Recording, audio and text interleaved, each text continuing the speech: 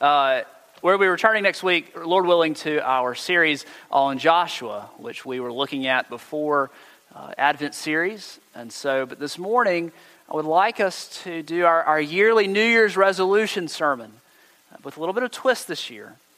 You'll still find a graphic in your bulletin, Lord willing, that I would ask and encourage you to make use of this year. Put it in your Bible, tape it to your dashboard, put it somewhere in your house, and join together with me as we pray this year that the Lord would bring revival not only to our hearts and to our church, but to our community at large.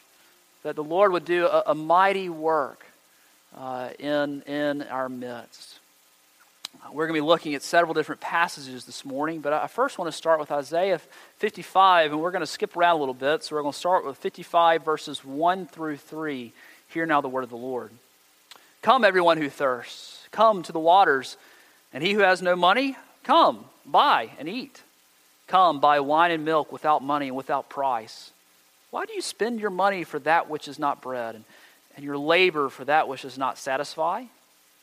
Listen diligently to me and eat what is good and delight yourselves in rich food. Let's skip down to verse 6. Seek the Lord while he may be found. Call upon him while he is near. Let the wicked forsake his way and the unrighteous man his thoughts. Let him return to the Lord that he may have compassion on him and to our God, for he will abundantly pardon. For my thoughts are not your thoughts, neither are your ways my ways, declares the Lord. For as the heavens are higher than the earth, so are my ways higher than yours, and my thoughts than your thoughts. For as the rain and the snow come down from heaven and do not return there, but water the earth, making it bring forth and sprout, giving seed to the sower and bread to the eater, so shall my word be that goes out from my mouth. It shall not return to me empty, but it shall accomplish that which I purpose, and shall succeed in the thing for which I have sent it. Let's pray. Father, we do thank you for your word, and we pray that your Spirit would work through your word this morning, and that you would begin to work in our hearts and our church and our community, revival for your glory and the building up of your kingdom.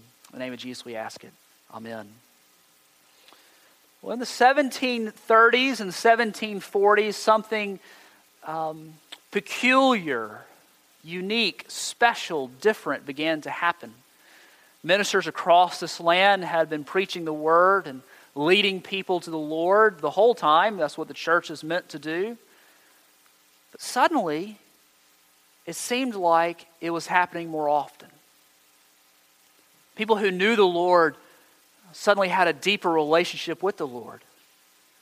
Those who thought they had known the Lord but weren't really believers came to know Jesus. And people who had nothing to do with the Lord, nothing to do with the church, suddenly began filling the pews. And the Lord started doing an amazing thing in the American colonies. Looking back, we look at this period in the 1730s and 1740s as the first great awakening. Indeed, by the time the revolution hit, we can say that America was more or less a Christian nation, but in many ways it was because of the Spirit's work in the first Great Awakening in the 1730s, 1740s. The ministers had certainly been praying the Lord would do a mighty work, as ministers do. They had certainly been preaching the word effectively and faithfully, as we are called to do. But suddenly the Spirit showed up in a new measure. It was the same thing that had been happening. The people were coming to know the Lord and people were drawing closer to the Lord, but suddenly it was happening in a greater measure. This is what we call revival. Revival isn't something different. Instead, it's more of the same.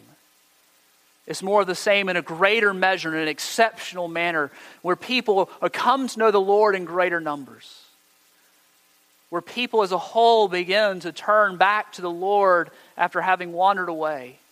When those who know the Lord begin to walk more deeply with Him. There was a congregational minister, a Reformed congregational minister by the name of Jonathan Edwards. Perhaps you've heard of him.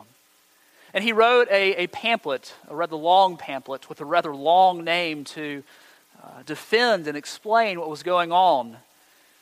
my sermons not have this long of a name. The distinguishing marks of a work of the Spirit of God applied to that uncommon operation that has lately appeared on the minds of the people of New England. Brevity was not his strong suit. But great revival hit, and he saw fit he needed to explain what it was. Well, this morning I've taken some of these marks, these distinguishing characteristics of revival, and I've tweaked them a bit.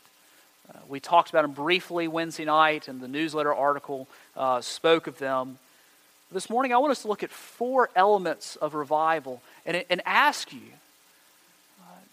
especially this year, in a persistent, fervent way, that we would pray together looking for these 4 distinguishing marks of revival. In many ways, these are the symptoms of the revival, not the cause of it.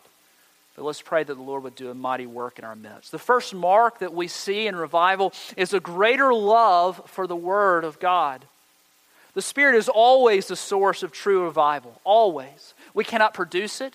We can plan programs and pray the Lord would use them, and He does by His grace and by His good pleasure. But it is the Spirit alone who works in the hearts of men. But His main tool, His main weapon for tearing away our stony, cold hearts is the very Word of God.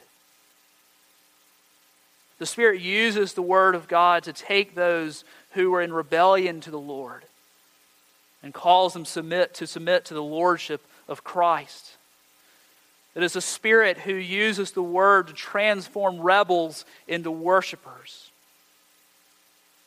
In revival, the Lord sends forth His Word. And as our text from Isaiah 55 says, so shall my word be that goes out from my mouth. It will not return to me empty. Or as the King James, I believe, says, void. See, just as the water comes, we've had plenty of that, haven't we? Jennings Park, I hadn't seen it, but I imagine it's pretty green. It's had plenty of water, hasn't it? My backyard, I've said I will not mow my backyard in the middle of the winter. But you know it needs it. Why? Because there's been plenty of water. The water has come and has watered the ground and it has sprung forth. And so when the Word goes out, it accomplishes its purpose of taking the very Word of God. The Spirit applies it to our hearts and causes revival to happen. God promises that His Word is effective. So the center of any great revival in our hearts personally, and that in our community, and that in our church, and that across our land, is a greater love for the Word. With it comes a conviction that it is true. Chrissy and I recently went to Books A Million in Montgomery over our Christmas holiday. And Books A Million has a lot of books, as the title might suggest. But you know, as you browse the shelves of Books A Million, you'll see fanciful works of fiction. You'll find non-fiction historical works. That's my favorite part. You'll see books about other cultures and even other religions. But you know, of all of those books, there's just one book that has truth about the Lord Jesus Christ. Just one. Out of all of those books, only one is the Word of God. Now, what convinces us out of all these books that the Bible is the Word of God, His mind in print, His letter to us? What in the world could convince us? Certainly the beauty of the Psalms commends us to believe it is the very Word of God. Surely the fact that it does not contradict itself, that it is coherent, shows us it is the Word of God. But in the end, the only thing that will ever convince us that the Bible is true is the inward work of the Holy Spirit. It's the only thing that will happen. Only thing that will convince us that the Bible is true is the work of the Spirit. With it, with this greater love for the Word, comes a new understanding, as we talked about this Wednesday night downstairs in our fellowship hall. I invite you, if you haven't been to that in a while, to come this week. We'll, Lord willing, be starting our new series on hospitality. We were talking about what it would look like in our lives for revival, and someone said it would just jump off the page to us. Passages that we've always seen would suddenly be bolded, it would seem like. We've never noticed them, but the Lord would use them and show us our sin. We'd have newer understanding. 1 Corinthians chapter 2, verse 11. It's wrong in your handout. It says chapter 3. It says, for who knows a person's thoughts except the spirit of that person, which is in him? So also no one comprehends the thoughts of God except the Spirit of God. So we must have the Spirit of God in order to understand the Word. And in times of revival, the Spirit invades our hearts, invades our lives, and suddenly we are convicted that it is true. We are convinced that it is relevant for us, and we have a dear love for the Word of God. We become indeed desperate for it. And as we gain a deeper understanding of His Word, as our time in the Word seems more fruitful as the Spirit works in us, the Spirit uses it to convict us of our sin, assure us of God's love, and to discover our duty to fellow man and the necessity of fellowship with others. Obscure passages suddenly seem clear to us, and we desire to follow the Word of God. But there's a desire to read it that comes in revival. Turn, if you will, to John chapter 6. John chapter 6 finds us in the place where it might be described as Jesus' plan for church growth. They were ready to make him king. He had just fed the 5,000. And they're following him. They desire another sign. They're about to take him away and to enthrone him. And so what does he say? Sure, that's great. Here are our plans. Here are our programs. He says, no. He says, you must eat my flesh and drink my blood if you're to have any part of me. Everybody's like, I don't even know what that means. And even if I do, I don't want to do that. And so people, not just people on the fringes, but even his closer disciples, not the 12, but the fringe disciples, many of them started leaving him. And so we see in John chapter 6 a desperation from his disciples. After this, many of his disciples turned back and no longer walked with him. So Jesus said to the 12, do you want to go his way as well? Simon Peter answered him, Lord, to whom shall we go? You have the words of eternal life. You have the words of eternal life. And revival, the Spirit calls us within us a desperate desire to get to know the Lord through His Word. If we say we want to grow, if we say we want to become stronger believers, to have our faith nourished, we come to Him in the Word. New Year's a great time to start a new reading program, maybe a chapter a day. Maybe if you want to do the Bible in 2 years or the Bible in a year, both plans are on the table outside the church office. It's a great time to return to the Lord. Well, with revival not only comes a greater love for the Word of God, but a diminished love for the world. We live as people in tension, don't we? We live in this world. We are called not to be inordinately in love with this world. Now, this world will always be with us, and we will always be with this world. God is going to remake it when He comes again, and we better get used to it, because we're going to be here forever. But it'll just be a little better. The fact is that we can't serve two masters. But oh, how we try. We can't serve two masters. See, as we grow in our love for the Word, as we grow in the love for the Lord, as we grow in the love for others, our love for this world begins to diminish. And some of those things which caused us great consternation because we're so obsessed with them, or great pleasure, even though they are things that may not glorify the Lord, these begin to lose their luster. They begin to lose their luster. You know, watching children, not even children, but you know, when you get gifts for Christmas, they're nice and shiny when you get them, aren't they? And then about a week later, you're thinking, man, I want something else. I'm tired of this. It's lost its luster. See, when we begin to fall more in love with the Lord, we love the world just a little less. We can't serve two masters. Jesus tells us this. See, when revival comes, there's a reprioritizing of even good things. Even good things, when they become a ruling thing, become a bad thing.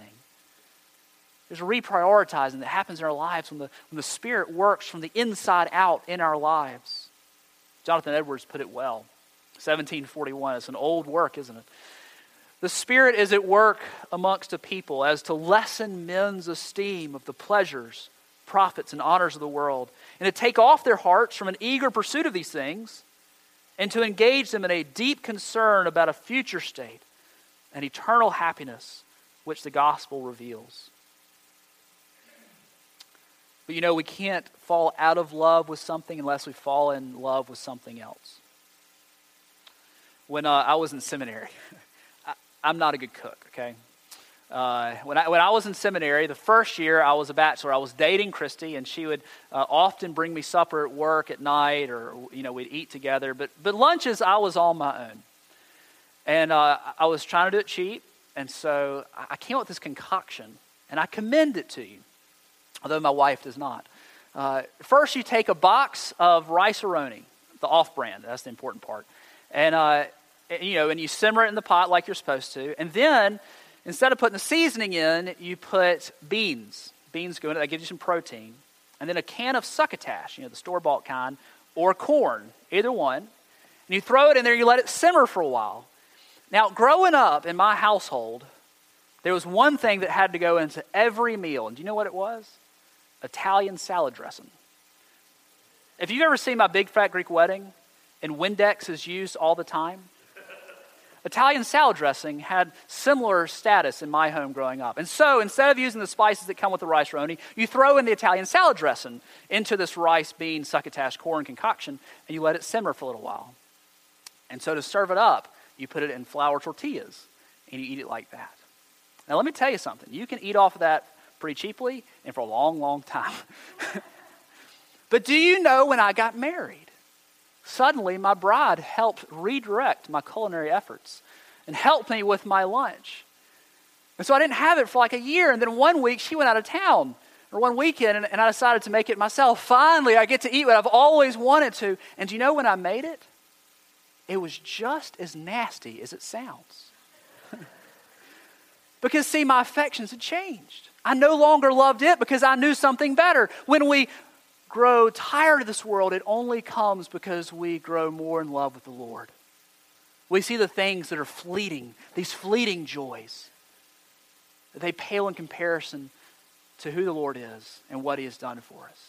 Turn your eyes upon Jesus and look full in His wonderful face. And what? The things of this world will grow strangely dim in the light of His glory and His grace. See, with revival comes a greater love for His Word. And a diminished love for the world, but a greater love for God. A greater love for God. 1 John 4 makes it pretty clear that the only reason why we love God is because He first loved us. The only reason that we have responded in faith is because the Spirit enables us to, and He makes Jesus look lovely to vile, wretched sinners like us. That's the only way we'd ever turn to Him.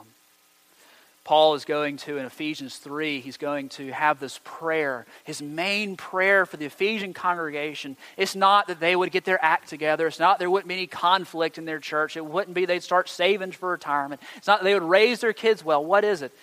Is they would know God's love in an ever-increasing manner.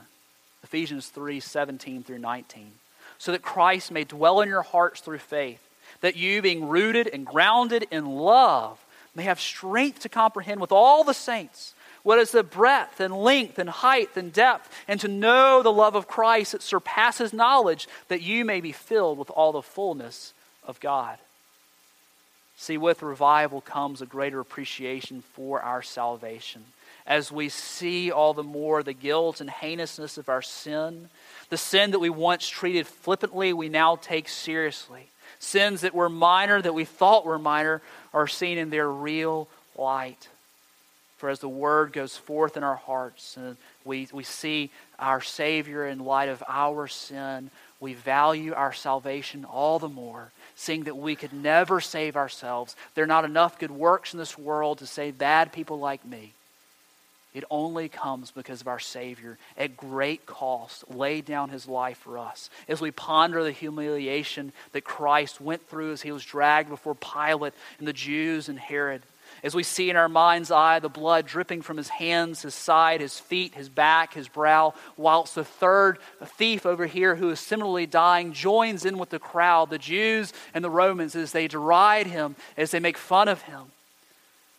Him, the King of the Jews, as we consider that Jesus was crushed by the Father and that He willingly drank the cup of God's wrath that we might drink of the cup of His blessing. As we see these things, all the more we become more thankful for what He's done for us. This is the result of revival. And we see this manifested in our worship and our thanksgiving. Suddenly, hymns that have seemed old or maybe not sung at all are suddenly loved. Prayers offered at the table only in a ritual form soon take life of their own. Our worship becomes heartfelt. The Lord's table is yearned for, and hearts prepared to come to worship. And we all become a little more like Miss Mary Frances Otts, who asks upon waking, is today the day we go to church? That we would ask that more often. This last thing, there's one more mark, and it's a greater love for others. See, God cannot transform us on the inside and not have an impact on others. There's no such thing as private spirituality, period. There's no such thing. Because if God is really doing a work in our hearts, it will impact how we deal with others. And as the Lord, the Spirit, works in our heart, and suddenly the fruit of the Spirit become more and more evident in our lives, love and joy and peace and patience. As these things become more and more evident in our lives, how does it become evident? It becomes evident as we interact with other people. As people who we didn't like, suddenly we love. As those we hold grudges against, suddenly we have joy when we see them, and we have patience when they speak. Suddenly those who seemed unlovable look very lovely because we realize we're the unlovable ones. But Christ has loved us all the more. 1 John 4:20 tells us indeed that if we love God, if we say we love God and don't love others, we lie. We lie. Revival comes and it works in our hearts and we love others and families are changed. My family was changed 1988 or 89. I was 4 years old. And 3 people out of 4 people in my family came to know the Lord. Now that's revival. And now I've been called to ministry. My dad is an elder and my brother's a deacon. That's revival.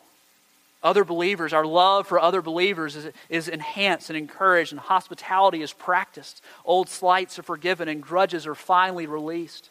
The love of our Savior extends to those who are lost and do not know Jesus. And people are called out of congregations to go across the street and across the world to tell them about the Savior that we serve and love. Well, there are threats to revival. We can't force revival. We can't do it.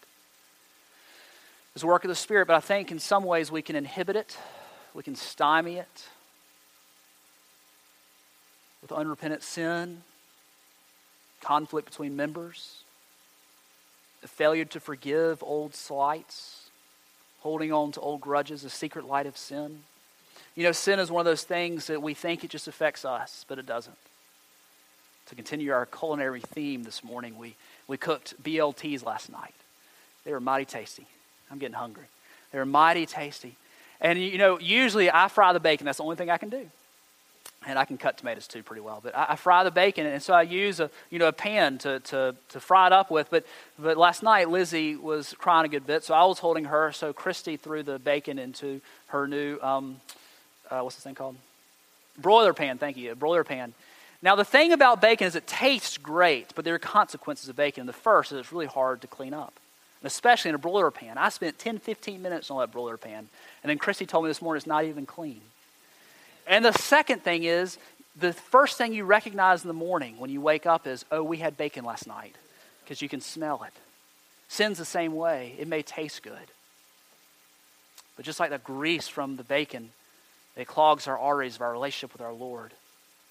And it smells.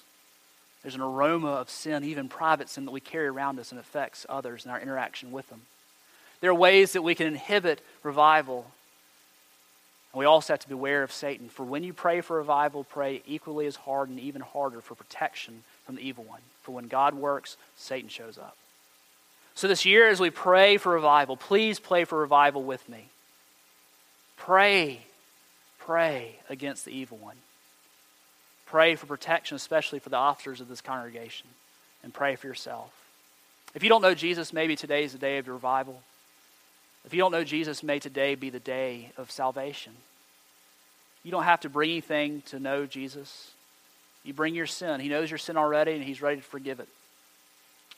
You come to him as you are, and he will forgive you of whatever you've done in the past, whatever you're planning to do. Jesus will forgive you. If you confess your sins, he is faithful and just to forgive you and to cleanse us of all unrighteousness. Let's pray. So, Father, as we seek revival, we pray that it'll be done in a way that only you can receive the glory. Work in our midst, Lord. Work in our midst. Send your Spirit that we might love you more and more people might love you. In the name of Jesus, we ask it. Amen.